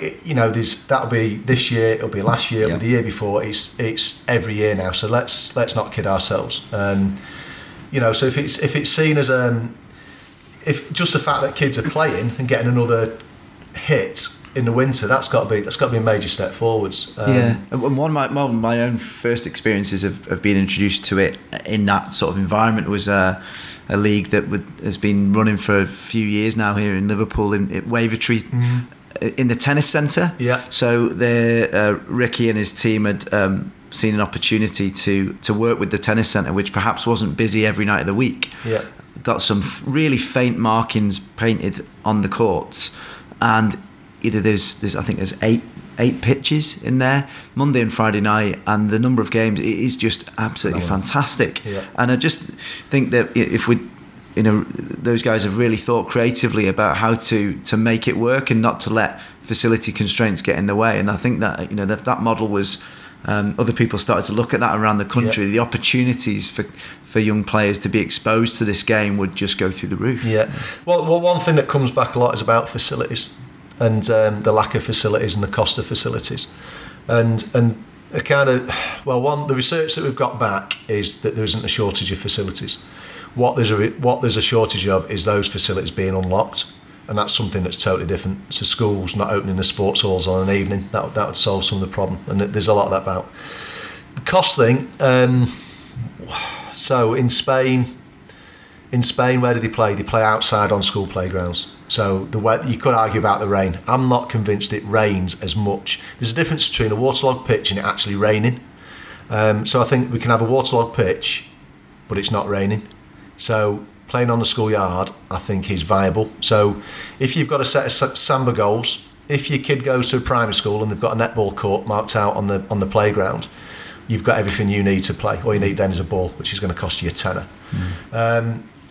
Then comes the health and safety. Well, if you're my vintage, you went to school, you played on the yard, you went there early, you played at lunchtime, or you played in the street and you played with flat-soled shoes so you could look after the ball. The ball was slightly smaller and you narrowed off the goals because you didn't want to go booting it for miles and then you ended up chasing it for ages. So you made it a little bit easier for the keeper. That's what we had it. We had the model and the facilities we have got. So every school will have tennis court or a netball court, guaranteed. So there's a load of pitches. The sun's out all summer. Once we get to probably about March, there's enough daylight that we can get loads of hits. The other thing that people probably don't realise, if the amount of play areas that have got concrete courts with metal goals all set ready to play is incredible. Do I see many kids on them? Absolutely not. Have I ever seen a competitive game on them? Absolutely not. Never in my life yet. And I think that's part of the plan to get things out there. Are these like the little multi-use game areas? Yeah, multi-use game areas. Why can't we go and play on there? There's we're looking in Warrington. I think we've got 3 or 4 floodlit ones as well. So there's your win. No cost. If you want to go and use those facilities in the winter when it's dark, you get a licence off the council, and you can get access to that court from 6 to 8 o'clock on a Wednesday night if you've got the licence and do the people off. That's the case in a lot of councils across the country. Is it well known? Not at all. And they're floodlit, and there'll be heaps of those places. Start looking out for the floodlights. Not on every court, but you can get the licence to gain access to that place. Really? That's what you pay your council tax for. So there you go. Yeah, there you go. It's free, and this is the thing. So. I think there's been a bit of snobbery in the past from the futsal community saying, "Oh, well, what about if it's on 3G?" There's a trade-off. So if we're going to say, let's understand we lose the ball speed on 3G massively, but if you're playing to goals with the ball, play to the rules, and play to lines, well, actually you've got the game. So go and play the game. You'll still get 85-90% of the returns that you would get than playing on. So I'd rather take 85-90% than not play the game and the kids not have a go at something. Yeah, I suppose that the decent the decent method you follow is better than the perfect one that you quit. You don't even attempt. Yeah, exactly. So if we get players better, and that needn't cost an awful lot. A third of an AstroTurf pitch, you could have 3, maybe 4 pitches on it, 30 quid, 10 quid. You're talking about 50p a head, not even that. So I think that there's a massive place for it, but we've just got to understand what we're getting from when we do stuff. You talked about those links into the 11v11 game. What are some of the things that you're seeing in the way that different countries play the game, and what's that technical detail that you see is translating into football? Yeah. I don't know. You go and see. You play different nations, and they play differently. You'll play. You look at how Ukraine will play, very regimented, strict plan, repetitive. Nearly, not automatic's the wrong word, but they play in a particular way, and it's about getting shots off and smashing it really hard, but having clear set pieces and being quite aggressive how they do it. Again, you look at, if you're looking at, I think the biggest thing at the minute is seeing City, and no bias there. No bias whatsoever. It's funny because, look, I've seen City when they're really, really bad. York away probably wasn't the best moment, but there you go. But what's going on at City is incredible, and I do get the chance to watch them from time to time. Or if seeing it live again is different than seeing it on the telly. But I am seeing, with my futsal head on, I am seeing some of the way they deal with the ball, the way some of the sort of set moves within the game that pop out seem to be real. What would they be? So there's kind of a thing we use in futsal, like 3 in line. So the old York and Cole through the legs and spin, that sort of thing. But you'll see sort of Aguero taking a position behind Silva, and Silva gets between Fernandinho and Aguero, and he might Silva and De Bruyne receive with the back to goal loads on the safe side. The receiving safe side, and literally it's a lending pass back, but then it's a lending back pass and then they spin and then it goes into Aguero and they bounce around players. So when it's dealing with that really, really tight area, that's one way of getting out.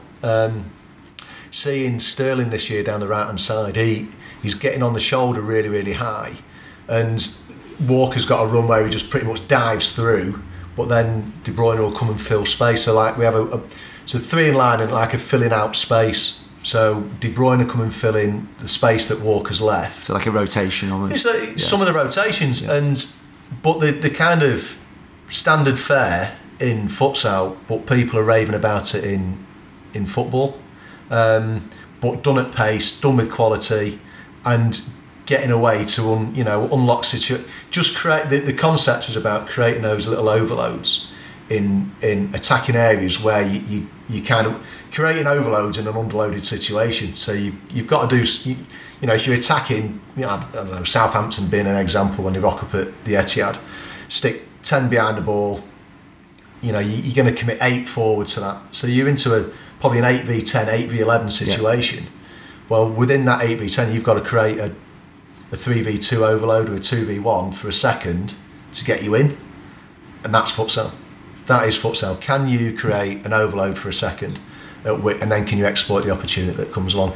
And I'm seeing that heaps and heaps. Never mind, the technicality of Coutinho and him going to Barcelona for however much he went for.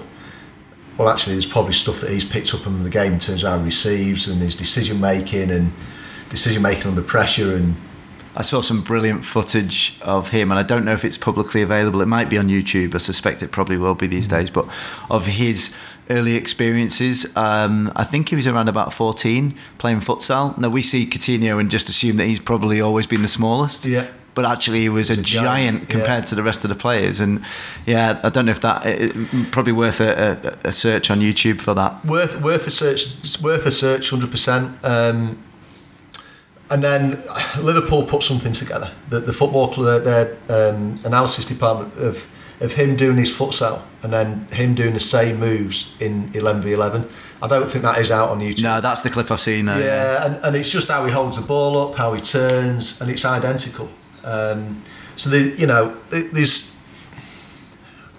I don't think it's rocket science, but it's quite different because understanding again that he's protected by the rules, that he's not going to get smashed every time the ball comes into his feet. So he does get a chance to practice those things when he was younger. Yeah. The other thing from the clips was, which again, there was super competitive environments that he was playing in. The stories we hear from Brazil is that there's money changing hands on games at 9, 10 and 11. So for the favelas, elite, in the elite game, right. And those, or at the top levels of 9-year-old futsal in Brazil, there's money riding on games. So imagine the pressure on the players. Now, I'm not saying for one instance that we start gambling on kids on the Warrington Junior League under-8s. No. Probably won't get away with that. No, but the kids dealing with pressure. So then, is it any surprise then that they can deal with pressure later on in life? And we come back to that drive that we talked about, the dancers, about getting out and going and playing. Well, yeah, there's probably something going on there that's not technical, that's giving them another edge. And in Brazil, they're probably not playing on sports halls. They'll be just playing on any patchy grounds. So they're dealing with bumpy balls and all the rest of it. So the Euros start next week. Yeah. Eurosport again? No, unfortunately not. So we're going to have to get some links out around streaming. It's a shame. Yeah, it is a real shame, because that has given us momentum, unless there's a late deal, which wouldn't be surprising if something happens. Potentially on YouTube. Yeah, YouTube, UEFA might stream stuff, which should be pretty good. But people really caught into the last one, which is a terrible shit. I think the later games might be on, but the group game's not. It's in Slovenia. Big hitters, probably Spain. Who are you looking forward to seeing? Looking forward, different teams for different reasons. Spain, always good.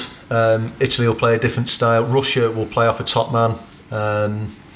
I think the interesting one will be France. So they've pretty much come from nowhere. They've decent. If people are interested, there's a pro concrete football which is out on Netflix, so you can get it on YouTube. Decent little watch about sort of them playing again in the playground environment. And there's a couple of players that's come literally off the streets and will be playing for France.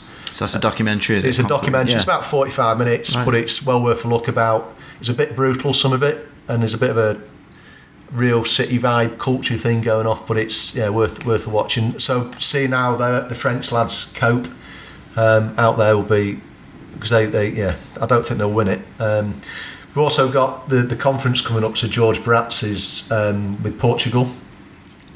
So we've got him in the conference as soon as the Euros finishes. That's at SGP on the 17th of Feb. Okay. And is that so? Just to see George. Tickets available for that? Just online? Tickets are. I mean, and again we've got with George's over, and Mark Kamara from Carmona, from who was at Barcelona's head coach for ages. He's presenting there as well. So we've got big hitters there. But it's just, I think the thing from the Euros is just to see the quality of the play. Is just outstanding. The pace of the game. And the quality about how people will manipulate and deal with the ball, it's just on another level. Yeah, the level of pressure that people can apply is incredible. And one of the things I like most about watching it, I find it a really entertaining sport, not only to play but to watch, but is the fact that you can see so much of the pitch. I get really frustrated when I watch football, 11-a-side football on the TV, and obviously you get drawn to the ball because the camera naturally follows the ball. Sky sometimes do the tactical cam, which I love watching the games off that. But with the futsal, at least you can see pretty much everything that's going on, and the movement off the ball, which I really enjoy watching. Yeah, and that's the thing. Look away from the ball and see some of the clever stuff that's going off. That some of the blocking that will be going. That's one thing we want to see. So we're over for a week just to kind of get what we can from it, and. Hopefully implement some of that into the coach head that we're pulling together, and then hopefully benefit sort of the England team as well. Right. Okay, we're just kind of drawing to a close. I know you've got to go to the dentist. I know, lucky me. We've got a question from Ian off Twitter, which he asks about where do you see futsal in 10 years' time, and what impact do you think this will have on the game across grassroots and elite football? Yeah. The momentum it's growing at the minute is incredible. I'd hope in 10 years' time it becomes the norm that grassroots teams are playing it on a weekly basis, and it's an addition to it. It will never replace. It's not a challenge to football. It's not, but I think it should be part of us that we're playing, a five-a-side version, and that becomes the norm for people. but using the ball and playing to the goals. And the dropout will be that technically we'll produce some players that will be better decision makers on the ball when they come to play football. I think that's one thing. Do I suspect that we'll see more leagues? Yeah. Why? So if junior leagues can sort of see the benefit of it and think, well, yeah, players will love playing it, they'll come back for more, that'll help reduce dropout. So I think we'll see more specific futsal leagues. I think we'll see more specific coaches that have got a real knowledge of futsal. And I think they'll come from football. I think it'll be football coaches getting another string to the bow. I think, and there's no harm in being a futsal specialist, but there is going to be a need for futsal specialist coaches, and there's, be proud of that and really get the technical detail of the game to share with other people. But that, yeah. Do I see it as on TV every week? I'm not so sure, but I'm not sure TV's the answer. I think there's, with streaming, so all the National League games will be streamed probably from next season. Streaming probably is the way. The real thing in its advantage is that there's sort of, because of all the goals, kids love it, so there's more goal action and more clips. So that'd be good. I think the women's game's going to grow. The national women's team will be in place. I think it'll be firmly embedded within the boys and girls elite programs, because it's kind of been around the Premier League now for 6-7 years, so it's not going to go away. And then I think the real thing that I would like is just seeing kids playing on these park areas. If we got some of that would, again, and going away from structured stuff to kids just playing, because that just seems like a massive opportunity that we're not taking at the moment. Great stuff. Just going to finish off with some of the regular questions that we're trying to ask everyone who comes on the show. What would be over your career, what would you say has been the best investment that you've made in yourself as a coach? Yeah, but best investment's probably time in myself, and sort of being around other, sometimes like-minded people, but other people, spending the time with other people that are willing to share ideas. I think that's the thing, and having people that you're willing to chat to, because that's where sometimes you've got an idea, you want to try it, and you just need a bit of help in understanding that's actually the right thing to do, and it's not formal. It's having a mate, having a buddy that you can chat through things with, and just spending that time chatting rather than beating your head against a brick wall thinking, this can't be right. We're actually, more often than not, it probably is, and then kind of having a go at stuff, and having that investment in yourself to spend time doing it. Don't rush from this place to the next place to the other place, but go and have a go and start to understand why you're doing what you're doing, and I think that's the best thing you can do. And it's not. I think you have a stage where you've got to sort of, copycat's fine to get you going, but then invest in yourself to go, do you know what, I really need to work out what's going on here, and that's pretty key. Yeah, and I suppose this next one links nicely into that. I think you alluded to it anyway, which would be, if you were to go back and see yourself starting out, what advice would you give to yourself starting out, both as a coach and then as a futsal coach? Yeah, I think if I was starting out now, just go and do stuff, because I think when I start to look back, you get into things that you don't know why you're in them at the time, but actually they become really, really useful for you. So just go and try it, and then not beating yourself up ridiculously, but actually try and understand why you're doing what you're doing. It's like anything. You look back, you think, cool, I did that. Well, actually, it's all right to go through that process of working out. So I think you can get so much from courses, you can get so much from chatting to other people, but then at some point you've got to go, I've got to go and get my hands dirty here and just try things. And that, but at the same time, the shortcut comes from the advice people give you. So Critical.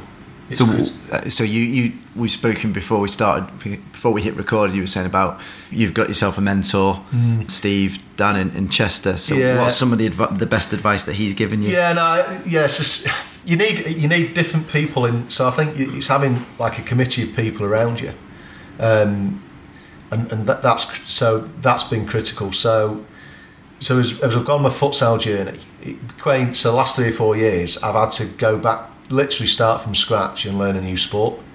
That was kind of my decision I made, thinking I was listening to other people and they were talking another language, and they were seeing a lot more detail in the game than what I was doing. So to get over that hurdle, I'd got to get round good technicians to see what they were seeing and chat through what they were doing and chat with players and be around the best players and work through problems with people.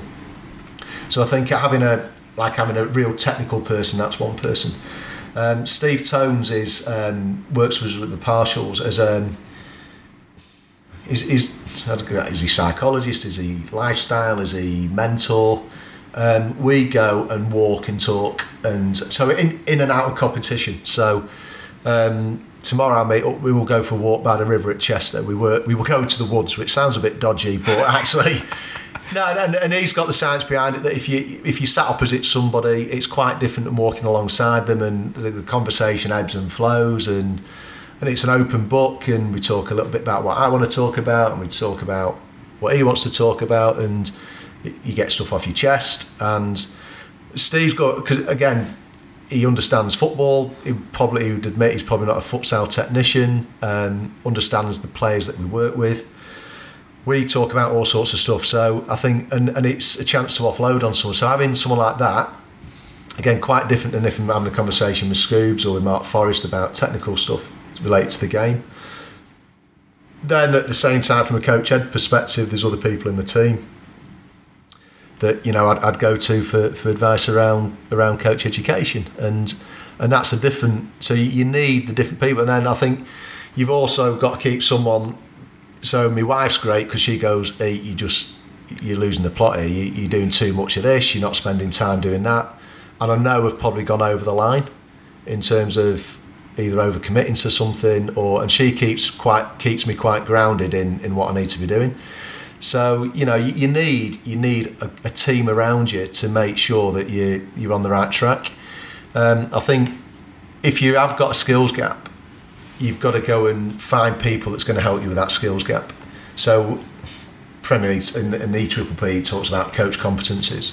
So being aware of what you're strong about, I think, is quite good. But then, if there's gaps that need filling, go and get the people around you that's going to help you, and that's just chatting to people and then thinking it through and trying to apply it. Yeah, and sometimes we're not sure about our own gaps and our own blind spots, because that's what they are. So having those critical friends around us becomes ever more important, I imagine. Yeah, and I think Steve's really clever because he never tells you, but you come out knowing full well what you've got to do next.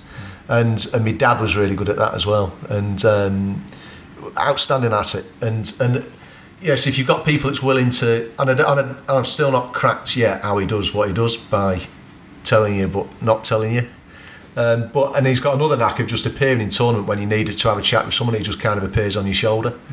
But it's great. I mean, one story from him was, again, we get into the semi in Sardinia, and I'm thinking, flipping out, we've drawn this game, we've not really ripped the world apart. Are we doing the right thing? And he just went, no, you've got a semi-final this afternoon, stop being stupid. That was the, get out the group, win your quarter, win your semi. Let's be real about this.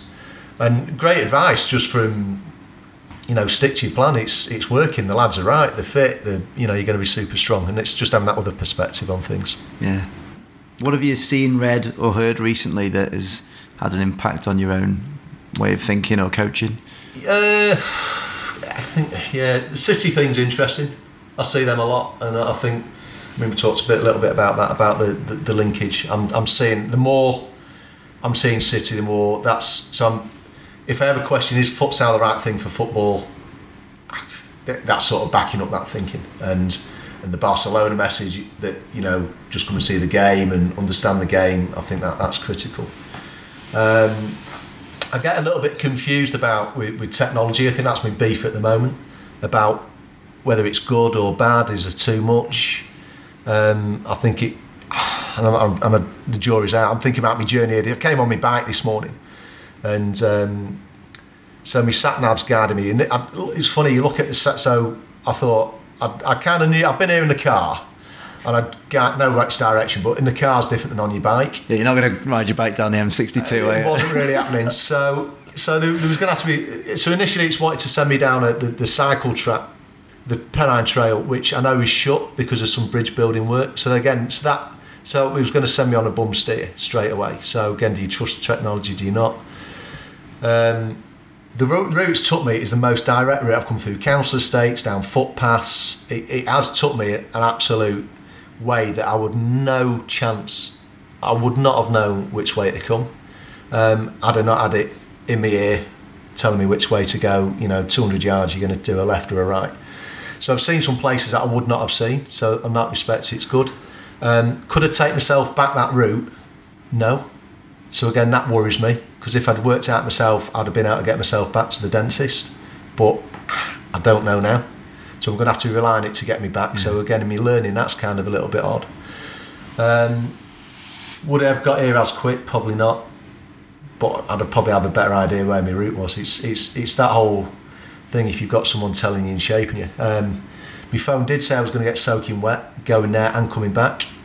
Looks all right to me. Still dry. Yep. So that was rock. So it's given me. There's a balance, isn't there, about duff information, what information you're taking in. There is so much information out there. It's a problem. And I'm coming down a track. There's a school in Widnes where I've come past today, and the kid, there's a path, and they're all coming to school in the opposite direction. I'm riding my bike. Probably 50% of the kids had their heads looking at the phones, and I'm thinking, are they missing what's going on here? Because they're missing the other 50% probably often try to nudge the mate to knock me off my bike. But that's another story. But I guess that's fair play in Widnes. But I do think, are they missing what's going on around them? You know, yeah, by all means, use the technology to shortcut and help, but then what information you're taking out of stuff? You know, so Prozone gives you, I don't know, a 50-page book, but actually what you're going to take out of it to make your team better. I don't know, does it give us 1%? Do the 1% matter when actually we've still not got the 40% right? I'm really confused by it all. And I think we just have to be really clear about the one thing about my sat-nav that was good. I knew the end point where I wanted to get this morning. I knew I had to get to your house. Yeah. So actually, it's helped me get to your house, but I knew where I wanted to go. If I'd have just put in Jack in Liverpool, it wouldn't have been any help anyway. It might find it that one day though, mightn't it? The way it's going. Yeah, but I wouldn't be riding my bike. It's you know. So I think if you got a clear plan in but how do you get that clear plan? You know, I knew that I had to get to yours, and it's that. So the technology thing, the jury's really out on me, and I'm seeing it all the time that we're sometimes getting a bit bamboozled by it. One of our former colleagues, Tessa Payne, showed me a quote that ironically did the rounds on Twitter, and it was from an account called Blunt Educator, which is worth a follow, and it said technology is a beautiful thing, but if you can't teach without it, then you shouldn't be teaching with it. Yeah. So I guess it's understanding, you said that you knew where you wanted to get to, so if you've got that plan in mind and then going, well, how am I going to use technology to help me, rather than starting with the technology to fix it's putting the cart before the horse, I suppose. Absolutely. Yeah, or the other way around. Yeah. I know what it meant in my head. And you mentioned so that was something we talked about before that you'd changed your mind about, and then you mentioned about you'd seen a documentary recently. Was it on Churchill?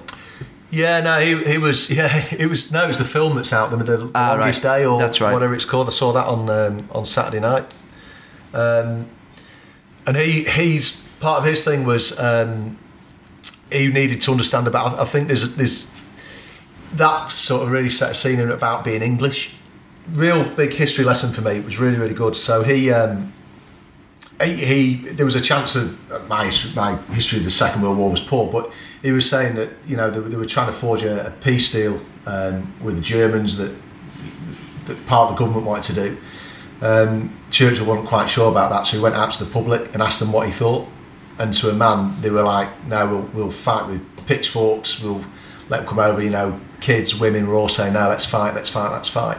And I think that's part of our mentality about being English, about not that we want to fight everybody, but actually, you know, understand what we're about, understand what our culture's about, and there's nothing wrong with that, and take that with us. So being organised, being ready to go toe to toe, I think is a good thing, and being really resilient in what we do. That's messages that comes through loud and clear with, and just finding a way to get over the line, which is, I guess, is what Churchill did. And he had some tough decisions to make, but he got over the line. And it's the same with England teams. We've got to do exactly the same. I think that's a great point to end it on, Ian. Thanks very much for this. It's been absolutely fascinating listening to your experiences with the national teams. And I'm sure that they'll get a great response. If people want to connect with you more or find more about what you're up to, Ian B Futsal, is it? Yeah, Ian B Futsal on Twitter. Yeah. Email's always good. Yeah. Ian.bateman@thefa.com. If people are with futsal, it's a small community, or smallish community, but I think it's a real growing community. But it's a real open and group of people that want to make things better. So get in contact. Yeah. We're here to help, and we'll certainly be doing this again because we've made that many notes and we've probably covered about half of what we intended to. So brilliant, great stuff. Cheers, Ian. Thanks very much. Hope you enjoyed listening. Cheers.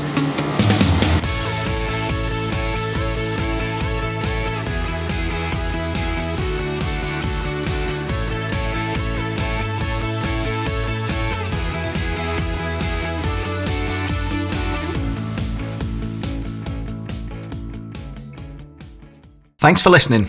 If you enjoyed the show, please help spread the word or leave us a review on iTunes. I'd love to hear your thoughts on this episode. You can reach me on Twitter @JackWalton1, and don't forget to follow Liverpool FA @Liverpool_CFA. See you next time. It's a different culture. It's a different environment. Yeah. Well, this is a first. There's somebody at the door. Hi, mate. You alright? Is it not going to be too loud, is it? Recording something? No, how long are you going to be? About best part of an hour. Jeff next door. Hi, Jeff.